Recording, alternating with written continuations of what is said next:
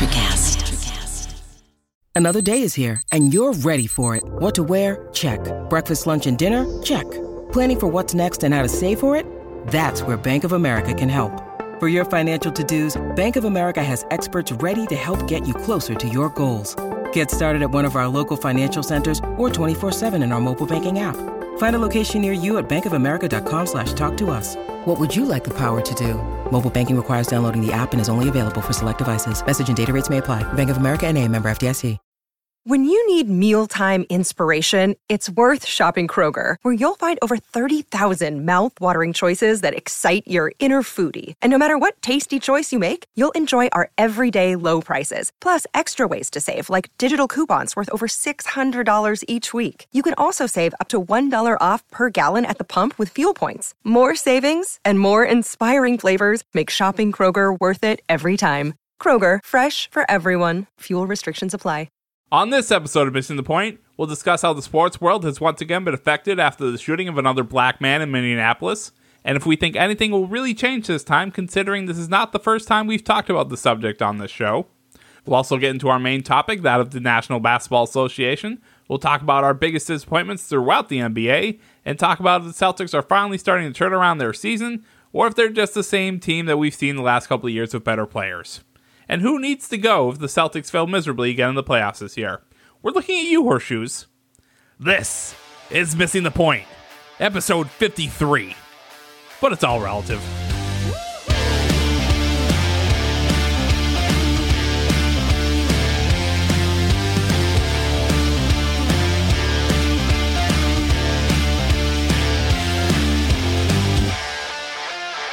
Welcome into Missing the Point. I am your host, Michael Marcangelo, as always, joined by the real BK Bob Kelly, Rayshawn Buchanan, and Craig D'Alessandro. And today, it's our basketball show. We're talking all things NBA, all things Boston Celtics. It's going to be one of those feel-good shows. But before we get to the antics that we usually do, I want to open up with the topic that has swept the world. Brooklyn Nets beat the Minnesota Timberwolves 127-97, playing their game that was postponed from yesterday due to another shooting of a police officer, of an African-American man, Dante Wright, in Minnesota. So I want to open it up and talk about this again. I said it pre-show. I guess it was good. I'll say it again. I can't sing, but I'm not tone deaf. We need to talk about this. So Rayshawn, what's your reaction not only to the events, but how about the way that all major sporting leagues came together around it and postponed most games that are around that area? Yeah, thanks for, coming to me first, man. But no, I think, it's a shame that Minnesota is becoming the epicenter of these type of events. So the stuff that happened with George Floyd, obviously a few years back, the stuff that happened with Philando Castile. Well, let me call it the murderings. The murders that took place, with those two gentlemen, that lost their lives over senseless acts by law enforcement. It's a shame that it continues to happen. Bobby, he'll get into it when he speaks, but, it's just crazy that, like, obviously we're in 2021 and we could still, make those quote unquote mistakes because they know exactly what they're doing. And it's disheartening. It's disappointing. It's whatever negative word you want to put with it. And I'm just tired. And honestly, to say as a black man in America, I cannot say that I feel safe walking out of my house at any given time. Yes, I'm in Massachusetts where it's more liberal and things of that nature, but I can't say if I'm walking out that it's for certain that I'm coming back home, and back in one piece, so to speak. So that's a heavy burden to bear. And, I don't take that lightly. And, I'm glad that, that the three of you don't take that lightly. And, also I know Joe and Dave feel the same way, but they're not with us tonight. But it's just crazy. But as far as the sporting leagues taking that stance, so to speak, I feel like they essentially had to. I think to still keep playing yesterday would have shown them being tone deaf. So speaking to what you just alluded to, even in baseball, did the same thing. The Red Sox and Twins games were taken down. The NHL did the same thing too. The NHL, yeah. So the Minnesota Wild, yeah. So it's like you just had to. One, because it's like you can't be tone deaf, but then two, you just don't know what would have happened had, I'm assuming most of those arenas are downtown. And if those people, people out there would have been protesting, whether it was peacefully or, chose to riot. As we know, Dr. Martin Luther King said it best, that the riots are the language of the unheard. So that could have happened last night. Hell, it could still happen. We don't know. But like I say, I guess it was a nice small gesture. I mean, wearing a T-shirt at this moment doesn't do anything. I don't know if we're going to get back to what they did in the bubble, whereas, players are sitting out games and choosing to boycott a game. I don't think that's going to happen. We talked about that all the way back in like episode 3, which is crazy. But even from episode 3 now to going past 50 episodes, we're still talking about the same shit. So going in from 2020 into 2021, we talked about Jacob Blake in that episode. Now we're talking about Dante Wright, and nothing has changed. So that's the part that's disappointing the most. But I mean, it is what it is. But at the end of the day, I know that they had to do that in order to save face. So I'll leave it at that. Yeah, Bobby, your reaction, I think Rayshawn hit it on the head, right? They did what they had to do. It would look really bad to play those games downtown in an area that has just gone through what it's gone through. We'll call it what it is, right? Another senseless killing of what, for all intents and purposes, what should have just been a routine traffic stop or a warrant being served, right? And I'm not on the soapbox. I'm not trying to preach anything to anybody. This is a sports podcast for sure. And I'm on the fundamental belief, and I promise I'll kick it over to you, that I like my sports to stay separate from everything else, right? Unless things are just categorically wrong. Unless they have to take a stand about something that is so wrong that you just can't ignore it. And this is that. It's still that, as Rayshawn said. A year later, we'll call it what it is, decades, centuries later, it's still the unjust treatment of those that don't look like you and me. So, Bobby, your reaction to everything that happened, and how the major sports leagues handled it. Was it posturing? Did they do the right thing? So, yeah, they absolutely did. I just want to go back to what Rayshawn was saying. It really is unbelievable that in 2021 we're still talking about this. Like he said, our third episode ever was about the basketball protest due to a senseless killing when we first started this podcast. And here we are, episode 40. We're like one off, 42, 43, whatever it is. No, and we're in the 50s now, dude. We're 50s, and we're still here talking about it. And it's unbelievable to me that cops are held to a lower standard, in my opinion, than any other employment I've ever been a part of. If people were making the same mistakes over and over and over and over, and then you make that mistake, you're done. You know what I mean? You're fired. You're done.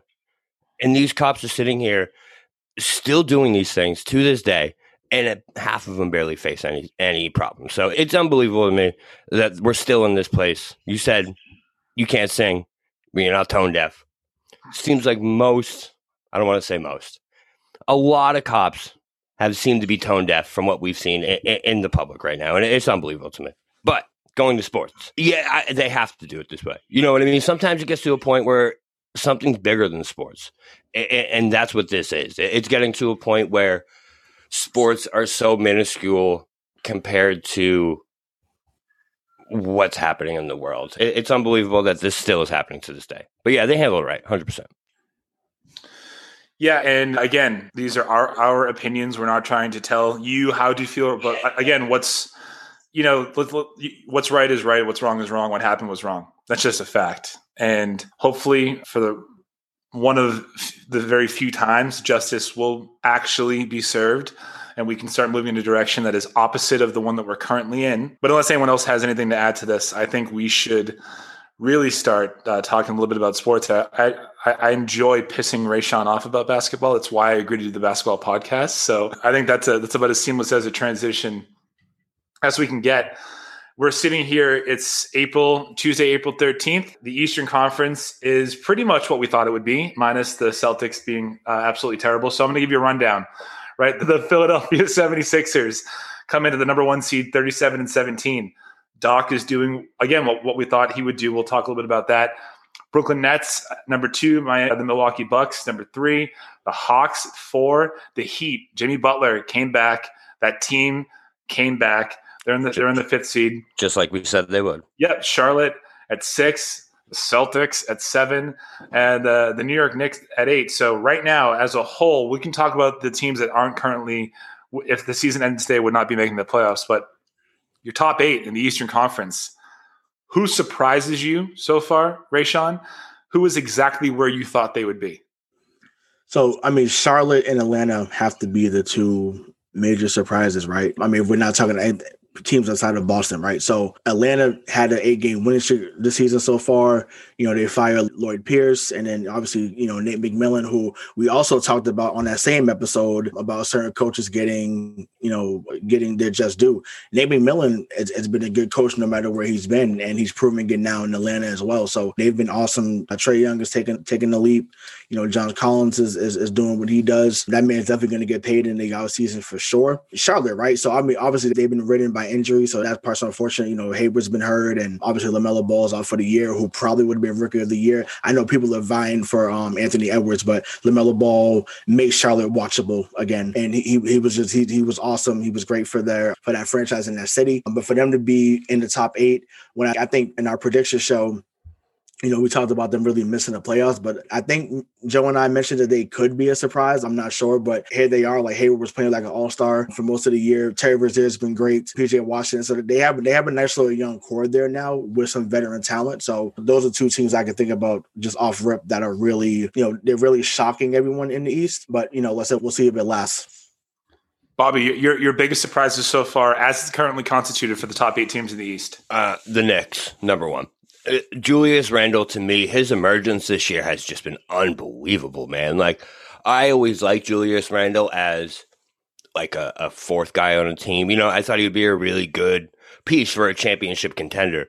But what he's shown this year is just unbelievable.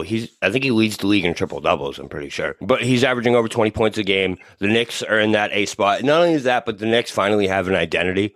And that's something that I didn't see coming into this year. They actually have a direction for the first time in the last decade. So I think they're a team we need to start paying attention to. I do like the Knicks roster. So they're definitely up there for me. The other one is the Raptors being on the outside. I know this is a rebuilding year, but I at least thought that they would be above the Bulls, the Pacers, the Knicks, teams like that. Seeing them on the 11th, looking out and being pretty far away from that 8th spot. I know there's the play-in this year, so all they have to do is really get to 10, right? It's 8, 9, 10 or in the 7, 8, 9, 10. So all they have to do is get to there. But seeing them that far back is surprising to me. I do think that they're going to make a run and get into that play-in tournament, but 21-33, dude. Rough this year. They're rough. But I think with them, though, between the Siakam injury, Lowry's missed some time. Obviously, most of the point, like they have one of the best home courts in the league, maybe if not the best. Toronto. Yeah, in Toronto. You know what I'm saying? So in Toronto, so it's like, so for them to be playing in Tampa all year, they're not running it back like we talked about. They're not going for 2, as that coach down there said. They're not going for 2. So, and I think the playoff run really, or the run of the playoffs is caught up to Toronto, right? So you got to remember, like that core has been there for a while. So, Lowry and, Van Vliet and, Siakam. And it's like, those games after a while start to pile up. So, it kind of reminds me of what happened back in the day with Detroit, right? Detroit had went to 3 straight finals. They went to a few conference finals in a row. And, when you're constantly going deep into the playoffs, and you're not really replenishing the roster in the offseason because you're just worried about being a contender, this is what happens. So between that and then not being in their arena at all year, being in their actual beds, that really upset the apple cart for them. So it's a shocker, but it's not a complete shocker thinking when things have been uprooted. And, athletes in general, people in general are just creatures of habit. So they've been uprooted from what they know. So that's why their record is the way it is. My biggest surprise, and again, if you listen to this show, this doesn't happen a lot. So just make sure that you bookmark it. I was wrong about the Nets, man. I thought that they were going to maybe a 5th or 6th seed. I thought they would go deep in the playoffs. Don't get me wrong. But the first year when a team brings in, different personalities and different superstars, the record isn't always great, right? I think we saw with the biggest thing for me is Miami that first year. They were not great until they were later in the season. I mean, Brooklyn's 37-17. Right, they're tied for first in the Eastern Conference. Mm-hmm. They've added, even since James Harden, LaMarcus Aldridge, who is a great addition. Blake Griffin, again, another good addition. They look to be some team that will prove, I think what we already know in the NBA is that if you have that much talent, coaching doesn't matter, right? I think it might bite them in the finals if LeBron and Anthony Davis come back and they're healthy. But I think that the Nets are my biggest surprise. outside of Boston, because trust me, we'll dig into them a little bit. And I think Bobby hit it also too. The Knicks, I remember doing our preseason predictions. The Knicks were at the bottom of the barrel. Bobby there was said, no doubt about it to us. Mike, Mike, you just let me handle the bottom, right? And like you can insert like your little controversy here and there, but like I know my stuff, and I believed him. But he did say, I'll give you the credit. You did say this team has the ability to surprise you because of the talent that they do have, but it's unproven. Also, I did call the Hawks, for the record. I told you the Hawks were going to be good because remember we had them out, and I was like, "Nah, man, the Hawks have something this year." And I think Rondo wasn't the right point guard for them. I really like Lou Williams is there now, right? Yeah, I really like Williams in Atlanta now. I think he's a good guy to play with Trae Young. I really like Atlanta. They can outscore you any night you're on the court. Atlanta can outscore you. That's a team. That first round matchup, I hope we get it. I hope Atlanta finishes around 6 or 7 so we can get that Brooklyn-Atlanta first round matchup, because it's just going to be 150 to 148 every single night. So well, honestly, that's not what you. I mean, from a fan standpoint, I guess you should say that. But honestly, the hope needs to be that Boston finds a way to get to the 4th seed, like immediately. Find a way to get to the 4th seed, and then let either Atlanta or Miami duke it out to be that 5 seed, because that's your best chance of moving on to the second round. Because if they're the 7th or 8th seed, they're not beating Philadelphia or Brooklyn in the first round. I think they could beat Philly in the second round. Weird to say, but that's just how I personally see it right now. Embiid is on fire, and yes, and I have to steal the line from Mike about being wrong, right? When you guys talked about Philly being top 2, I immediately scoffed at that. I just felt like Philadelphia was going to they were going to implode, like how you thought Brooklyn was going to implode. Joel Embiid is balling. He was the MVP before he got hurt. Unbelievable this year, bro. He's unreal. Yeah, unbelievable. So, Simmons is playing great defense. Tobias Harris looks like a relevant NBA player again. Doc Rivers' son-in-law, Seth Curry is doing things, and they got Matisse Thybulle and Tyrese Maxey and Shake Milton. So they have, this is really the best team they've had since that 2017-2018 year when they lost to Boston in the second round. You have to surround those two, meaning Simmons and Embiid, with shooters, and they have that now. So to me, they're beatable, but it's just like it's going to be hard because like, it's hard. They're not beatable at home in the regular season. I mean, they're 20-5, which is unreal. It's not, but that's how it's been though during this era with them. They played well, even when they were trash. Like when it was trust the process, like they was good at home then. And then, like I said, once Embiid and Simmons started to play a lot more, then it was like, oh, if you coming into the Wells Fargo Arena, it's, either you come to play hard or they're going to run you out the building. And that's what's been happening. So, yeah, we're going to see. What's fun about Philly this year is we're finally seeing the Embiid that we've been begging for 5 years now. You know what I mean? That Embiid that's not scared to get down low and fuck people up. He's still taking threes, but he's not taking pull-up threes anymore. He's not taking threes that you don't see centers take anymore. He's playing the way he should be playing, and that's down low, dirty. He's a dog this year. So that's when he right. It is coaching 100%, and when he plays like that, he is. This is a hell of a comparison, but he's as unstoppable as Shaquille O'Neal. When he plays like this, he's on that level of domination. If not Shaq.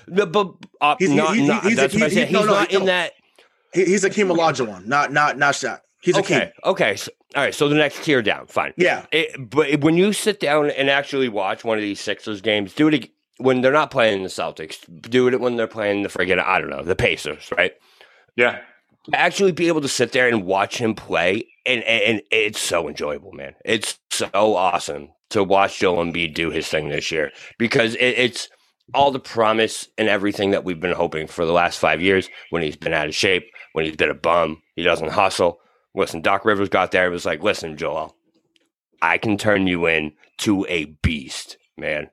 And he listened to him. He bought in, and that's why we are where we are with them, where they are. So you were right, Mike. Full circle, 100% right. It was. I was right. But remember what I said, like that Philly was going to be a great regular season team because of Doc, but they would crumble in the playoffs because of Doc, right? Like that's still there. I think that this team is still unproven until they hit the playoffs. And I think Doc has a lot to prove in the playoffs. But I didn't think they were going to be 37-17. Like, they're playing 72 games this year, right? So they are on pace to still win 48 or 50. That's a wild winning percentage.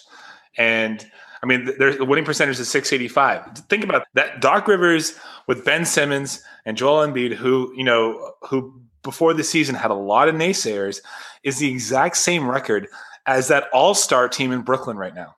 That's a testament to how good of a coach Doc Rivers is. But you know why that's the case though? Like, this Philly team fits Doc Rivers, right? Yeah. That Clippers team, they were trying to chase the Lakers. I'm talking about even with the Kobe years, like they don't want to be the second fiddle. And you guys have your Jack Nicholson, we got our Billy Crystal, and now we have they get rid of Donald Sterling, bring in Steve Ballmer, and so there was some fresh blood being brought over there. So they were trying to get to that level, with Chris Paul and Matt Barnes, Blake Griffin, DeAndre Jordan, but it's like it was still kind of Hollywood, so to speak. Yep. He's a gritty guy. That's why that 08 team won, because it was like, okay, KG was a monster. That's what he's turning Embiid into. He's becoming a KG type of player, but he's bigger than what KG was. You know what I'm saying? So it's just like not yet. He's doing it, but I feel like there was nights, and not in Boston, but we forget how good Kevin Garnett was in Minnesota, where I just mean 46 and 20. You'd be like, oh man, like it was like, that's true. You're right. Yeah. But I just mean when it comes to Embiid, it's like when he's playing at his best, it's literally, there is nothing you can do. You know what I mean? So that's why I really feel like when he's at his best, he is on that level, man. He really is. Because you're right. That's what Doc has turned him into. If Joel keeps up this level of production for multiple years, I mean, we don't know if he can. We don't know if his knees or his feet will hang in there. But he's going to be among the top centers ever. And there's no doubt about that, in my opinion. Yeah, I mean, I'll still take Nikola Jokic. Those that know me outside of the show, I am a huge Nikola Jokic fan. We'll get to the Joker. Don't worry. He's a problem. And it's just like, man, to me, that's the guy I would start with. That's just my opinion. But yeah, like I said, Embiid is definitely playing on another level for sure. Moving on to the Western Conference, I think this is the biggest surprise conference that we have here. I mean, so number 1, Utah Jazz, 40-14. Phoenix Suns, number 2, 38-15. Clippers at 3. Nuggets at 4. Lakers, again, there should be a little bit of an asterisk next to that because of LeBron, AD. But Trailblazers at 6. Mavericks at 7. Memphis at 8. Of your top 8 teams, who's the biggest, what team is the biggest riser in the Western Conference, Bobby? I mean, you got to go with the Suns, right? I mean, I thought they were going to be good this year coming into the season. They were that team everyone was hyped on. But 38-15, man, this team is an absolute wagon this year. They are just dominating. Chris Paul is playing what Chris Paul does. This guy is the point god. He's unbelievable. Mikal Bridges. We have Devin Booker. Like, these guys are just loaded this year, and they're ready for a run. They're the team that I think is gonna be able to push the Lakers, push the Clippers. I like the Jazz, but the Suns, to me, man, they're so fun to watch with Paul and Booker. They're my NBA League Pass team. Every single time I log on to League Pass, if the Suns are playing, I click on their game, 100%. Ray, biggest riser in the West. Yeah, I mean, Bobby said it best. Like, it has to be Phoenix. I'm actually surprised that Portland is still 6, because I feel like they've been, killed with injuries too, with CJ being out. Melo had a little bit of a resurgence this year over there. Obviously, Dame has been Dame. I mean, he's unreal. Hitting shots from like the Nike building. I made that reference because the Nike building is in Oregon, but he's been hitting it from like Eugene, Oregon. It's ridiculous. Dame is awesome. But, Joe, you're not on the show with us tonight, brother, but we got the Utah Jazz pick right. We said that Utah was going to be a problem. And man, had they ever been a problem. Mr. Coronavirus himself, Rudy Gobert, has been great. Donovan Mitchell has been awesome. Speaking of Mitchells, I know this is we're talking about pros, but watch out for another 45. And it was Davion Mitchell from Baylor. He's going to be a rookie this year. He's going to be a problem. But I just had to put that he's a problem. But yeah, Utah's been awesome. And I have to bring this up. We got to kill the narrative that Chris Paul is not a winner. Yes, I get that he has not been to a finals, but he hasn't won. If you let me finish, sir. Thank you. I appreciate you. Sorry. My bad. Thank you for having me. Yeah, you're welcome. whenever there's a meme, not a meme, but there's a graphic somewhere that shows the winning percentage that changes from the team when he was on the year before he got there to the year he gets there. The team automatically gets like at least about a 20% win increase. So yes, he makes winning plays, he makes teams better. But it's like, and I get it because I know it feeds into, you and DK's point about how, a guy that's 6 feet can be your best player on a championship team.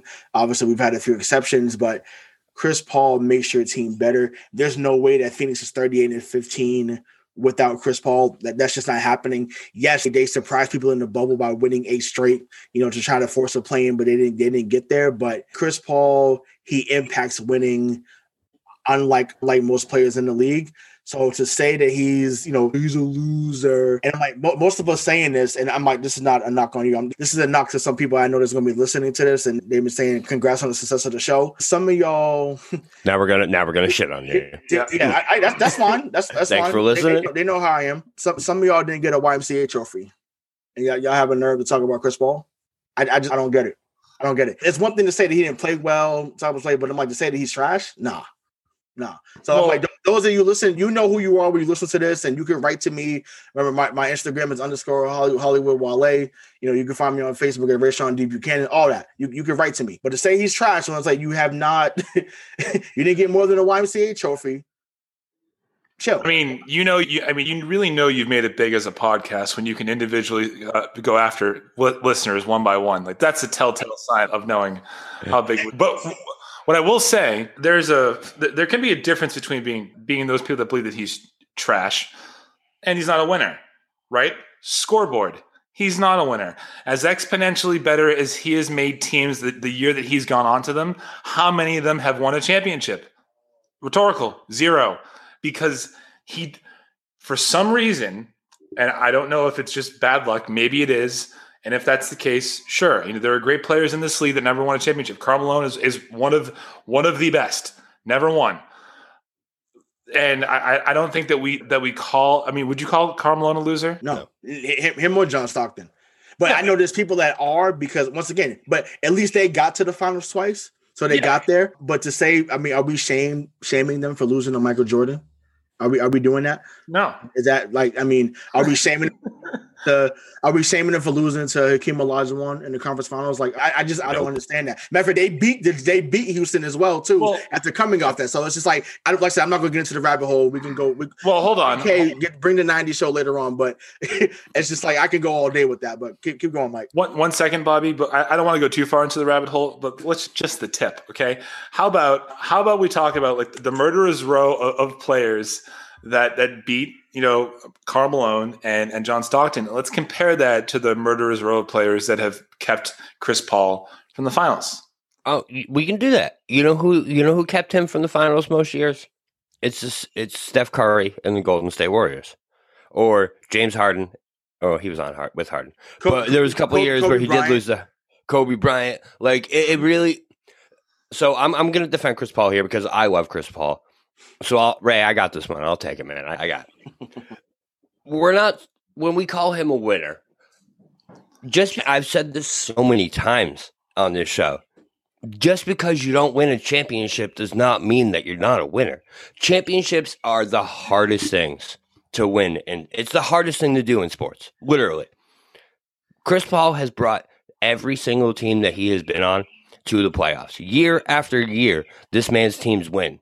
Last year, he went to the Oklahoma City Thunder, who were tanking, and brought them to the playoffs. So every single time this dude goes to a team, all they do is win. Granted, can they take that next step? No. But that isn't always necessarily Chris Paul's fault, in my opinion. He had Doc Rivers in L.A. He had James Harden in Houston. When you have flawed pieces, guess what? You look pretty flawed. And I think that this Phoenix situation is the best situation for Chris Paul. And I think this year is going to be the difference. Yeah, but how many times have we said that? Like, didn't we say that about him in LA with Doc? Wasn't that it? Him, Blake, DeAndre, it wasn't that the best time for him to win? And then he didn't. I mean, he also, I mean, even in New Orleans, but I'm not denying that, but yeah, even in New Orleans, right? Like they were the 2 seed in 08. People, they won 56 games with Tyson Chandler being the second best player. Are you kidding me? Sorry. Let me take that back. Let me not be disrespectful. David West. I'm sorry. David was the second best player, but it's just like David West and Tyson Chandler were part of your quote unquote big three, and they won 56 games with that team. Like, once again, what happened after he leaves? As soon as he leaves the team, yeah, I mean, granted, the Clippers are different because they were able to find Paul George and they brought in Kawhi. Well, guess what? Yes, Kawhi's a champion, but they both blew a 3-1 lead. Just saying. So it's just like my thing is he impacts winning. Once again, yes, he doesn't have 4 or 5 rings, but not many players do, right? A lot of people don't even have one, right? That's what I'm saying, man. Winning a championship is hard, guys. And it is a team. It is a team accomplishment. TEAM as in team. It is a team accomplishment. And we murder players all the time, not just in basketball, but across sports. Well, we didn't win it. Well, how many of your favorite players won one? My favorite player did. Shout out to Paul Pierce, the captain in the truth. My guy got one. You know what I'm saying? So it's just like. It's just I don't know, but it's just like I don't know, man. Chris Paul, the slander on him is wild at times, and like I said, I want to thank you for coming to my TED Talk, and it's just like but we can keep going with the Western Conference. Yeah, so biggest loser in the Western Conference, Bobby, based on what you've seen so far, who's underperformed thus far? Given the expectations that you had. So I don't want to say underperformed. I would say the biggest loser to me currently today, as we stand, because of the devastating news that just happened, is the Denver Nuggets. This team was primed to make a run, man. This is a good basketball team. I've told you guys this all year. Aaron Gordon goes there, and he's a perfect piece for them. I was so pissed we didn't get him, but we'll get there. He's a perfect piece in Denver. You have Jamal Murray. You have the Joker, who, to me, at this point, is probably the MVP of the league. This man is unbelievable. He's Dirk Nowitzki 2.0. That's what Jokic is. And then last night, devastating news, Jamal Murray's out for the year. And that's such a killer than that team, man. That's like Jalen going out for us or Tatum going out for us. That's such a killer to that team. I'm devastated for him. I really thought the Nuggets were going to do something this year. He's probably out for a lot next year, too, right? He tore his ACL. Yeah, tore it. The other biggest loser has to be the Golden State Warriors. To see them down there at 10. Listen, because they are maybe not the – Maybe not. All right. Defend your point. No, defend your point. But I'm saying how? Because to see some of the losses they've had this year with Steph Curry, man, it's devastating to me to see him on the sideline and them losing by 53 points in a game. Some of these games have been devastating. Here we go. They've been rough, man. The other one, because the other one I was thinking, New Orleans Pelicans. That team should be so much damn better. Yeah, we agree on that one. Yeah, I agree with so much better. To have Brandon Ingram and to have Zion Williamson, he's a treat, man. You watch him play, he's unreal. And that reason is Steven Van Gundy, 100%. He's the worst coach in the NBA. He's so bad.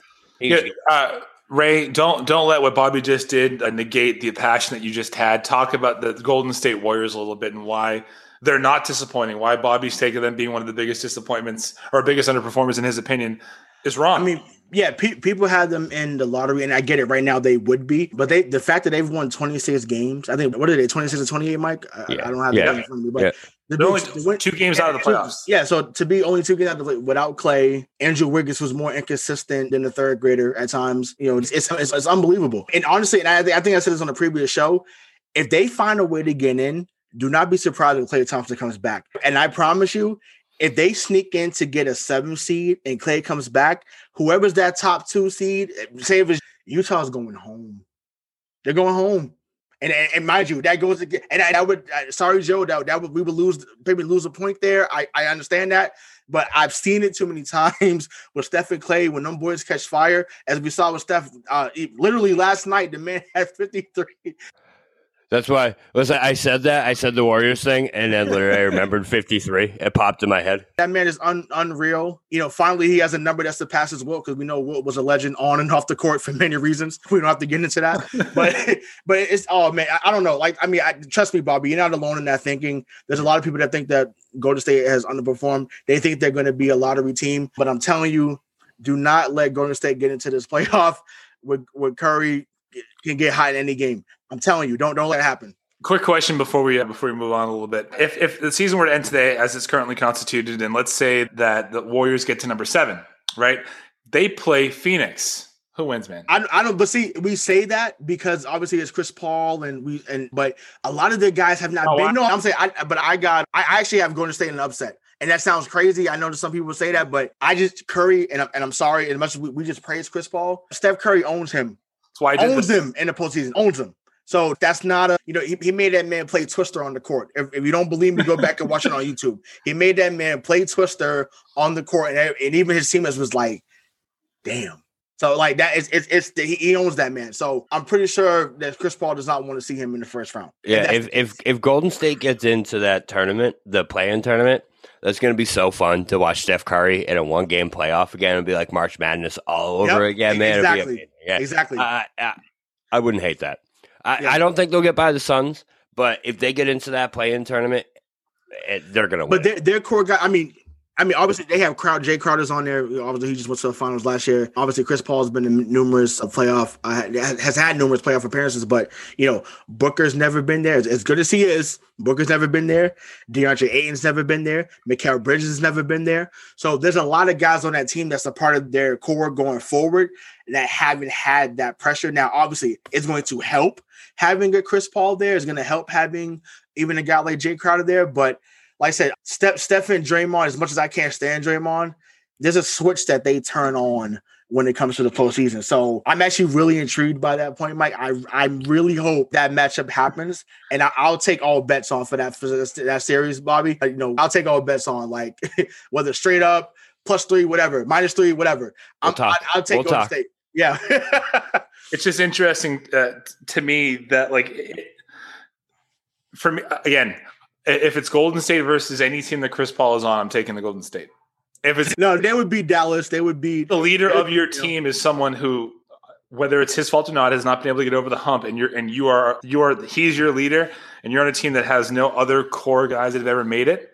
That's trouble, because when you get down, then what happens, right? And especially against a team like Golden State, which they do not lose in the playoffs. They just don't ever. Do you trust Damian Lillard though? No. Hell yeah. In the playoffs now. Wow. Should I? Tell me why. Granted, outside of what happened a few years ago against New Orleans when they got swept, like he's sent people home a few times. Like I trust him in a moment. Like obviously they was outmatched against Golden State. Like you're not beating Durant and those guys.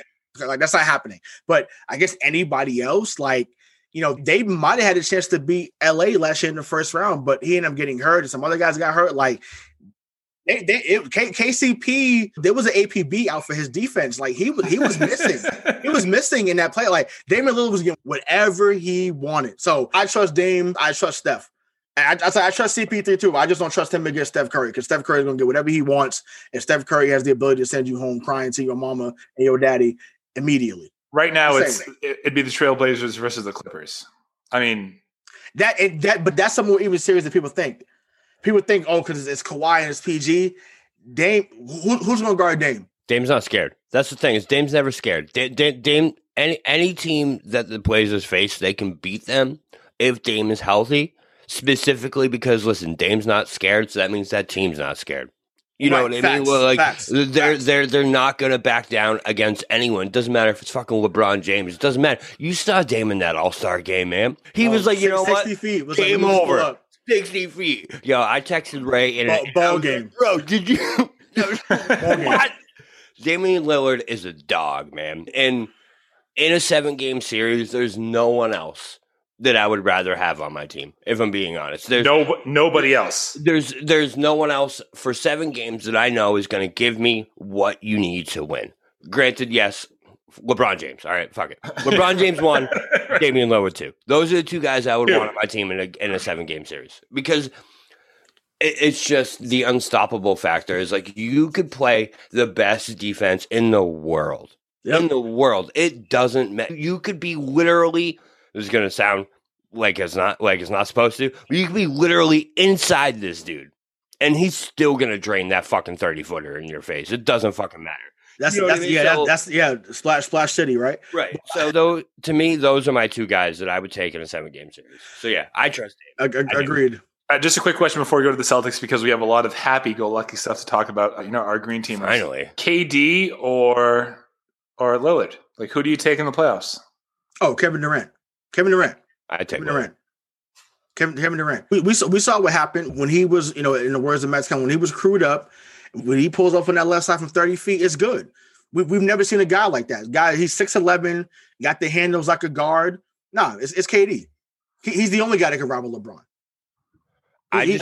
Kevin Durant's ridiculous. He's ridiculous. I just wanted to bring that up because Bobby just said that there's no one besides LeBron, which is great that he would trust more than Lillard. But trust me. Honestly, he's top five. He's top five.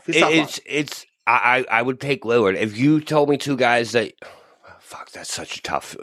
It's so hard to say. I don't know, because I just feel like if you were building a team and you needed a leader, you needed a dog to lead you into the, I don't want to call it war, but to lead you into war, the NBA playoffs. There's real. If you gave me anyone, Damian Lillard just seems like, bro, I know what I'm getting out of him, and I know that we're gonna have a fucking chance in this series. So man, but you know what's also crazy? I'm this is the last point I'm gonna make, because like I said, we can keep probably going another 10 minutes about this. The crazy part is there's another guy that plays on Kevin Durant's team that I'd take in that moment too. And that's Kyrie Irving. I'm gonna say no, that's fine. No, Kyrie's when the game is on the line. Yeah. Granted, we've seen it against Golden State. We've seen it against pretty much it. It wasn't pretty much it. He had the game winner against Detroit in his first playoff series. Like he had like what's that? I forget what year that was. I want to say it was the 2017 conference finals when LeBron had like 4 fouls in like 20 minutes, and we had just won game 3 because Avery Bradley hit the game winner. And then, we was like, okay, we're back and forth. And Kyrie was like, enough. Nope. Just whatever I want. None of you motherfuckers can guard me. It's a wrap. And so I'm like, I've seen him take over games. So I'm just like, when he's on, and once again, we did see it in Boston too. So Boston fans, get the salt out your mouth. All these flavors that you chose to be salty, we've seen it in Boston too. When he's on, that man is special. So he's another guy that I put in that conversation too. I would love for that to be another topic by itself on another show, since we're going to do it, obviously, so I can do a deeper dive, because right now it's just going off emotion and like what I remember. But yeah, those are guys I think of. Like I said, Dame, Kyrie. Like I said, but KD's got to be in the top 2. Has to be. Yeah, when he's healthy, he's ridiculous. We'll take a deep dive into that. Not tonight, but on our next show for sure. So now we get to talk about our favorite team, right? The team that puts smiles on our faces, and I'm talking about the one and the only, the Boston Celtics. I prepared a little statement. Close games have been an issue for the Celtics all season. They're 28-26. 21 of those 26 losses have been within 5 points in the last 5 minutes. Only the Suns have fewer losses that weren't within 5 in the last 5.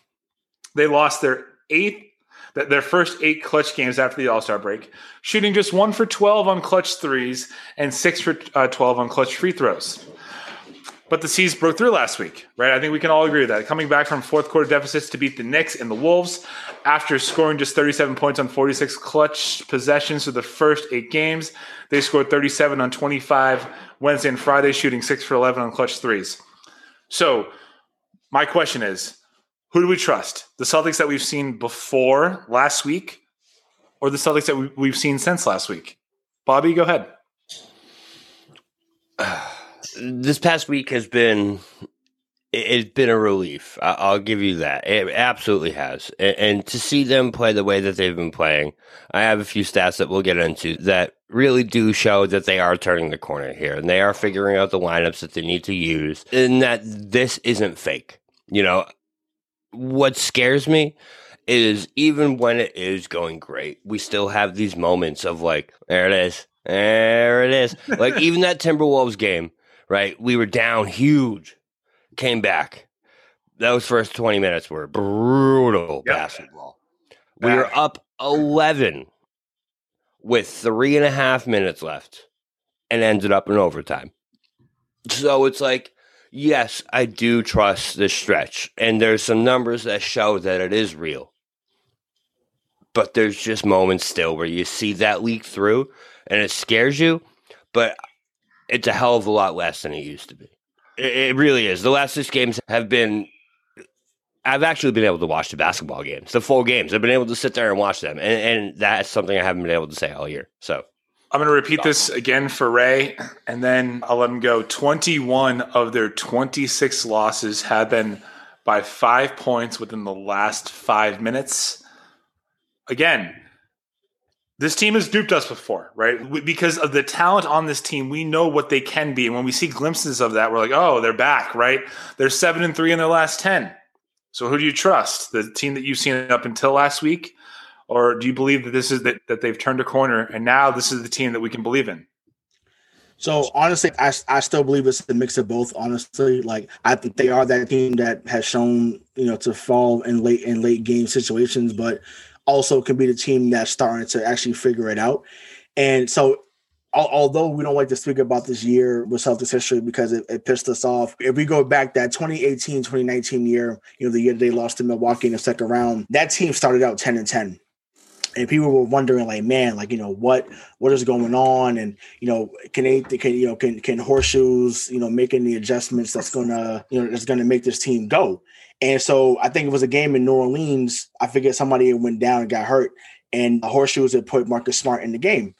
And so because of Horseshoes adjustment, that team, they actually won 8 in a row at that moment. They went to 18-10, and they was like, oh man, like, we're back and we're doing this, and they had all this bravado and they were just going crazy. So that was a good move by Horseshoes at that time. Now fast forward to this year, Horseshoes puts in Brad, not Wanamaker, but he's no longer there. Horseshoes puts in Rob Williams, and the defense takes off, right? And that's what happened with when Horseshoes put Smart in a few years ago. So I just think that now that the defense is where we needed to be situationally correct, right? As we talked about before off the air, their defense has gotten better.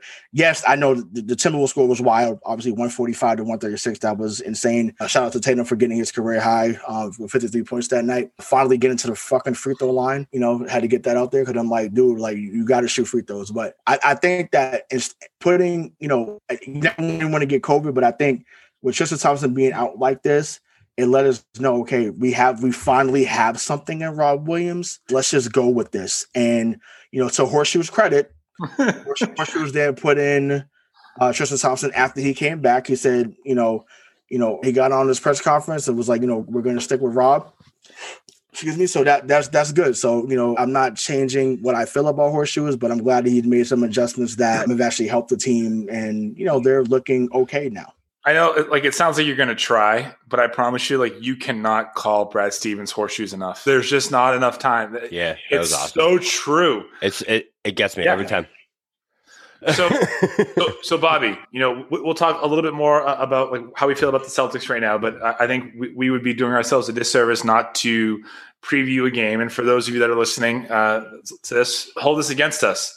They're playing the Portland Trailblazers tonight. They're playing your boy, your man, the only person that you would take below LeBron James, Damian Lillard, and the Portland Trailblazers, right? How do we shape up against this team? And if we win this game, again, we'll be 8-3 in our last 11. Is that enough for you to believe that this team is making a run and pushing it into the playoffs? Yeah, I think this West Coast trip is going to tell us a lot. I really do. West Coast trips are always very telling of a team. I remember when the champion Celtics back in 2008 went on that run in Texas, that was kind of the turning point of that season. So if we can come out of this run and go 3-1, 4-0 on this West Coast trip, I think that's a very good sign for this team. Tonight's going to be tough. Portland is kind of a trap game tonight because Portland's been struggling lately. I think they've lost 4 of 6. It's their 4th game in like 5 days. So it is a game where we see the Celtics normally kind of lay an egg. So I'm a little nervous about that, but I think we come out and win tonight. I really do. Tatum's just been on an absolute tear. So I want to give you guys a couple numbers here for Jason Tatum. Oh. So before the All-Star break, Jason Tatum was taking 21% of his shots inside the restricted area and shooting 62% on those shots. Since the All-Star break, he's taken almost 30% of his shots within the restricted area, which is within the paint, for anyone that doesn't know basketball, and then shooting 73.4% on those shots. So he's taking 6% more shots inside the paint, which means he's driving the basketball, which in turn has averaged 8.1 points per game at the rim. Also, he's taking 40% of his shots behind the arc, right? He's only shooting about 6% of his shots in between the paint and the three-point, which is something that we have been begging Jason Tatum to do his entire goddamn career. And to me, that's such a big contributor to what we're seeing to this team, because Tatum isn't taking those 19-footers that are killing possessions anymore. He's taking good quality three-point shots. He's driving the basketball like we have been asking him to do for years. So if he can continue to do that, I really think this team is in good shape. If he reverts back to the Kobe Jason Tatum that we saw the past 2 years, or the anti-Kobe is like the bad version of Kobe, the past 2 years, then the season's going to end up right where we were. That's fair. That's fair to say. I do think, and like Bobby, I'm sure you know where I'm going with this. Mike, you as well, even you as well, Craig. Remember last year when they went on this trip to Denver to Portland? I want to say it might have been Utah involved in it last year because they switched it up, obviously, because of what was going on with the schedule. This is when Tatum went on his run last year. He went on the run against Portland. He had 41 against LA. In LA, they lost that game, but that was kind of like a rival game. He had 39 against the Clippers. So this was the trip last year that kind of catapulted Tatum. So I'm hoping that's the case now. The biggest thing that we didn't bring up, they held Denver to 8 points. In the 40-8, man. 40-8. And, Bob Ryan brought it up. I mean, I think Dan Shaughnessy brought it up, too, in his interview. You can listen to that in the show. Friend of the show. But he's a friend of the show. That's right. So how you doing, Dan? But they went on a 36-6 run against Atlanta back in, I want to say in the 88 playoffs, because they played Atlanta a couple of years, but I think 88, that was the year that everyone remembers. So they did that against Atlanta. So this is one of the best quarters in Celtics basketball history. It was awesome. And it kind of flew under the radar. And I'm like, we've been clamoring for this team to actually play defense. And I'm like, I see it in the starting lineup tonight. It looks like Horseshoe has been another adjustment. So you have, so it's going to be Kemba.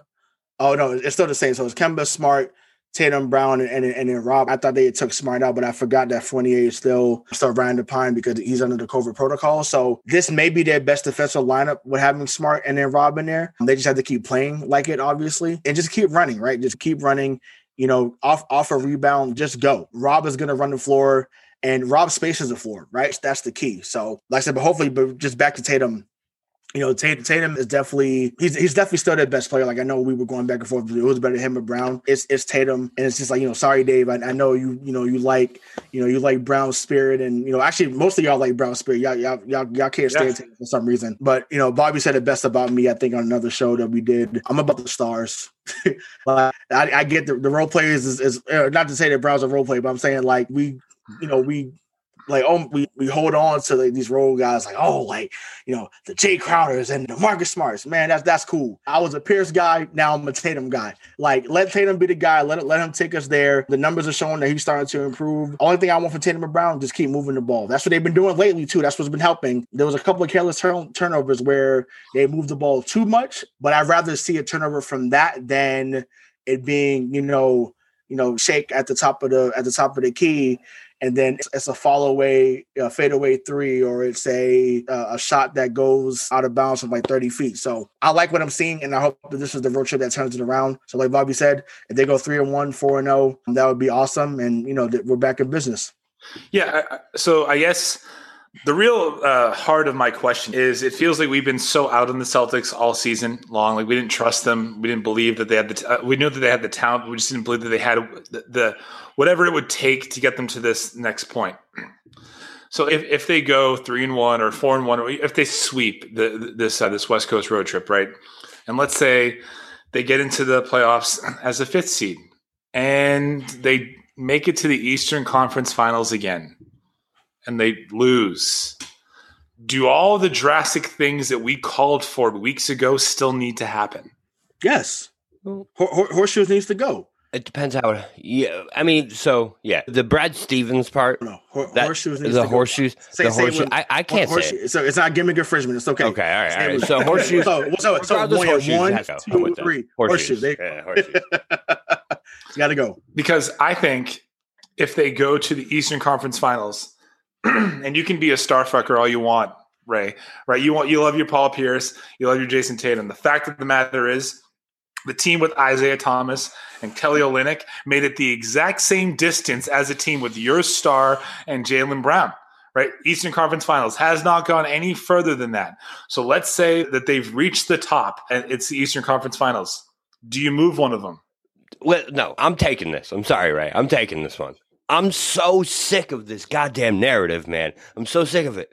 Jaylen Brown and Jason Tatum are fucking 24 and 23 years old. Yeah. You do not move one of them. It will be one unless you're bringing back a James Harden. Unless you're bringing back someone who is just the ball. Oh, listen, wow. I already told you, Ray. We've already said that I've abandoned that take. I want James Harden here. My you know God, that. yeah, okay. So, but I'm just saying, like, unless you're getting back a baller like that, you don't move one of them because they're so young at this point. It's unbelievable to me the amount of scrutiny that these two guys face at this young of an age when they play as well as they do. The only reason the Celtics are even in a stratosphere of competing this year is because of Jaylen Brown and Jason Tatum.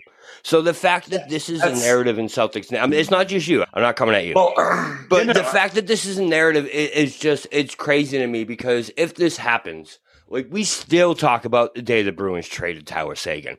We still talk about the day the Red Sox traded these stars. And I promise you, if we trade Jaylen Brown or Jason Tatum, we will be talking about it for 10 to 15 years when both of those guys, either one of them, is dominating for another team.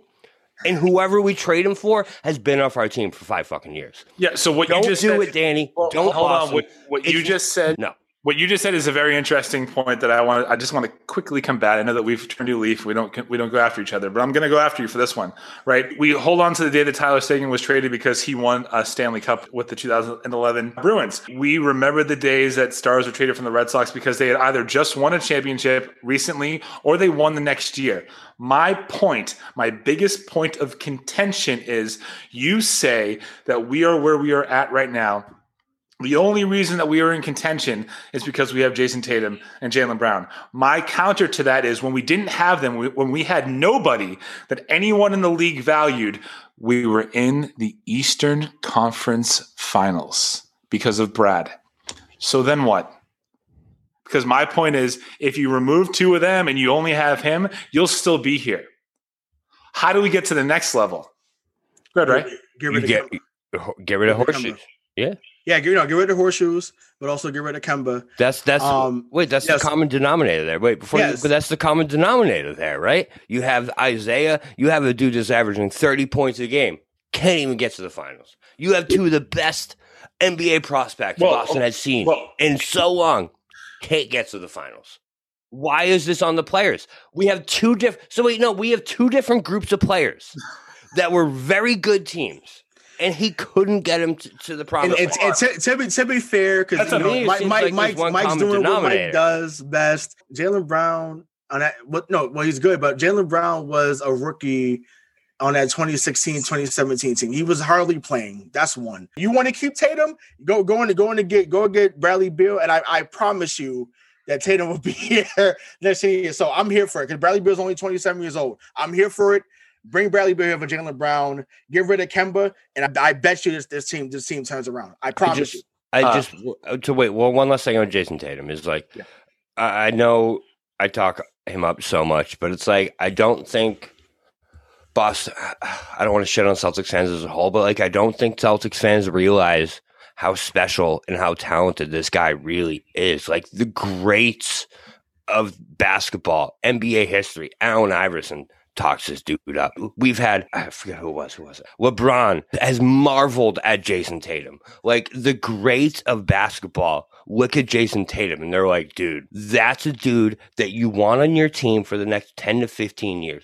Can you imagine Jason Tatum when he matures and he is 28, 29 years old and it's going to be unbelievable. And he is fresh off another 3 Eastern Conference Finals defeats. You're driving me nuts, man. It's if the Boston Celtics And so if this ends up happening, right, and we miss the Eastern Conference Finals next 2 years, and because of the pressure in Boston, they trade Jason Tatum, that is going to be the biggest mistake in Celtics franchise history, and it will ruin the franchise for the next 5 to 10 years. And that is a That's guarantee. why it has to be Brown. It can't be Tatum. You can't do it. It has to be Brown. It has to be him. And then Kemba's off the books in 2023. But I'm like, honestly, listen, Horseshoe's number 2, aka Danny Ainge. You got to get rid of Kemba in the offseason. You have to at this point. Like, I'm praying to the heavens above that Kemba balls out this postseason, because his stock would go way up, because that's what we need.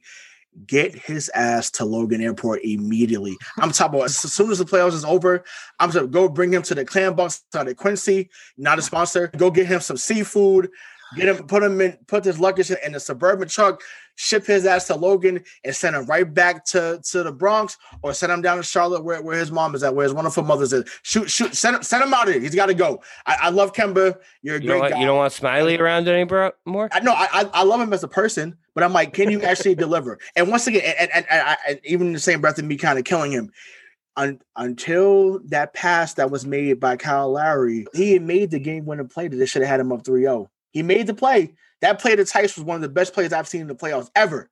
So it was just like we were that close that we weren't to be worried about, man, what was his knee? Well, because we were talking about that, about like he was performing up until that point. But either way, that was last year. This is now. Listen, we got to get the Uber to Logan Airport. And I just have one last bit of controversy to dispose of amongst you, and then we can wrap up.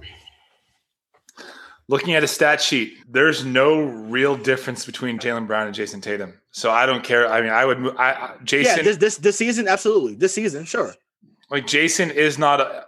If you could get a Bradley Beal for Jason Tatum to play with Jaylen Brown, I would do it. No way. No, the other way around. It's got to be Brown. But Jaylen's not going to get him. Yeah, but Tatum. Why? Whoa, hold on, Bobby. Why wouldn't he? Why wouldn't? Because people in the league regard Jason Tatum as this next big thing. Because he is. Because he is.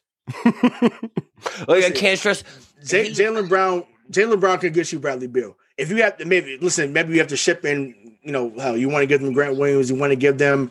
Listen, you want to give them my niece and nephew. Fine, give them whatever you want. I would take Bradley Beal here in a heartbeat. And I think Jaylen Brown as the centerpiece around that deal with a couple of picks, like, that definitely gets that deal done. Yeah, absolutely gets that deal done. No way. No one's beating that deal either. You know what I mean? No one's beating that deal. You get that, and then it's just now, then obviously, you find a way to get rid of Kemba to another team. And then, remember that, I think that Kemba deal, we talked about him going to Dallas, like Tim Hardaway and Maxi Kleber, whatever. Like, that's how you build out that and you surround that bench. And also, I think they need to resign Fournier too. I know it's early, but go resign him. And so now, then you have a deeper team around Tatum, and then you let him go. You just let him go from there, because Bradley Beal could play point guard. And he's 6'5". Now you don't have a weakness defensively. You got Beal, Smart, Tatum, whoever your 4 is, and then Rob Williams. Oh yeah, I'm here for it. Let's go. Let's go. That's what I always reiterate it, is like, this is the worst Celtics bench I've seen in maybe 10 years. So to say that these guys don't have it because last year, yeah, all right, we'll judge them on last year for sure. But I just don't see this year as a clear indicator of it. I do agree with Ray on Fournier, though. Fournier, I think, is going to be a good piece down the stretch. And that's also an impressive thing, that we've been doing this without him. Last thing on Kemba, too. Anytime he scores 20 points, the Celtics have won 60% of those outings. So anytime Kemba... What do you know? You don't say. Anytime Kemba is the Kemba that we signed, that we had last year, we are on par with that team. Last year, we had about a 60% winning percentage. When Kemba scores 20, we win about 60% of our games. Fact is, he doesn't do that much anymore. Right. But so Kemba is an X factor, but I agree. He is the guy that you got to move. And don't fucking trade Jason Tatum and Jaylen Brown. Please. Just please don't do it. I promise you we're going to be sad if we do it, unless we get Bradley Beal. If Bradley Beal comes in here, I will have a Bradley Beal jersey on Right. for that podcast. Immediately, I'm going straight to TD Garden immediately and buying insurance. I don't have a Jaylen Brown jersey, but I will have a Bradley Beal jersey. I'll say facts. Like, while I'm so excited, Bobby, that, because it pained me actually to my core as a sports person when you said that this team wasn't even fun to watch anymore. It sounds like you've bought in a little bit more to them. You're back. Yeah. They can still prove it. For me, I can't go one show without saying that. I don't. Now, I mean this because I love watching basketball and all sports. I don't trust this team. And everything that I said and that you said and that Rayshawn said 3 weeks ago holds true to me if in June we're talking about an Eastern Conference Finals exit. Because if that's the ceiling with these players that everyone has deemed, one of them being the next big thing, then we need to do something, and we need to do it quick, because what we don't want is for Jason or Jaylen to become snake bitten and believe that, all right, well, this is it. Like, I can't go further here, so I need to go further somewhere else. Yeah, I just hope it doesn't get to the point that it does feel – I hate to always relate it back to the Cowboys, but I just hope we don't get to the point where we judge these guys without giving them the tools and pieces that a lot of other superstars have been given to succeed. You know what I mean? Like, you look at a guy like Brad Stevens, Horseshoes. Sorry. We look at a guy like Horseshoes, and I just don't feel like like we've said it so many times, he's not the guy to get you to that championship level. And I said that earlier. Common denominator between the teams, bro. Brad Stevens, a.k.a. He's Andy Reid in Philadelphia. He's going to keep getting you there to that point, to that brink, and then it's like, and who knows? But then guess what? You ate some chunky soup before the game, and all of a sudden your throw-up's all over your shoes. Exactly. Because Kemba is McNabb, and that's what's going on right now. Rayshawn, that's such a good comparison. Kemba is McNabb. That's exactly what's going on. Horseshoes is Andy Reid. He's got to go. Got to go. Jason Tatum's not T.O. Don't even think about fucking saying it. Like, I mean, no, I'm not. No. Yeah, but that's how he feels, though. That's how he feels right now. He wants to say it just to piss us off. I won't. I think this is a great place to kind of end. I love the fact that everyone is that the excitement meter is a little bit elevated more than it was before about the Boston Celtics. Let's see if they can do what they need to do to keep it elevated. So for Bob Kelly, we got to beat this guy. Yeah, you got to go through LeBron. For those of you that aren't going to be watching this on YouTube, thanks, buddy. We podcast, I like those shoes. But for Craig D'Alessandro, thank you so much for producing. The Real BK, Bob Kelly, thank you so much. And just on a personal note, based on what we talked about at the beginning of the show, Ray, I mean this from the bottom of my heart. I know that we don't look like you, but we love you, and we are here for you. None of this shit should be happening the way that it is. I'm sorry that it is. We are here with you.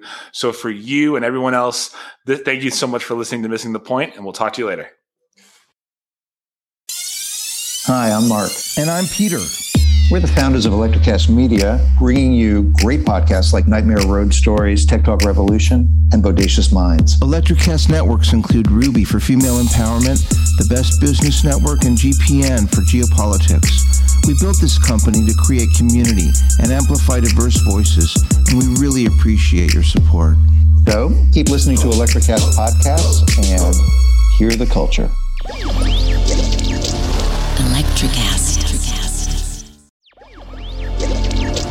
Electrocast. Welcome to the Candle Power Hour. Come with us backstage behind the scenes of show business spanning over 4 decades and bringing you the experiences that can only be told by the people who were there.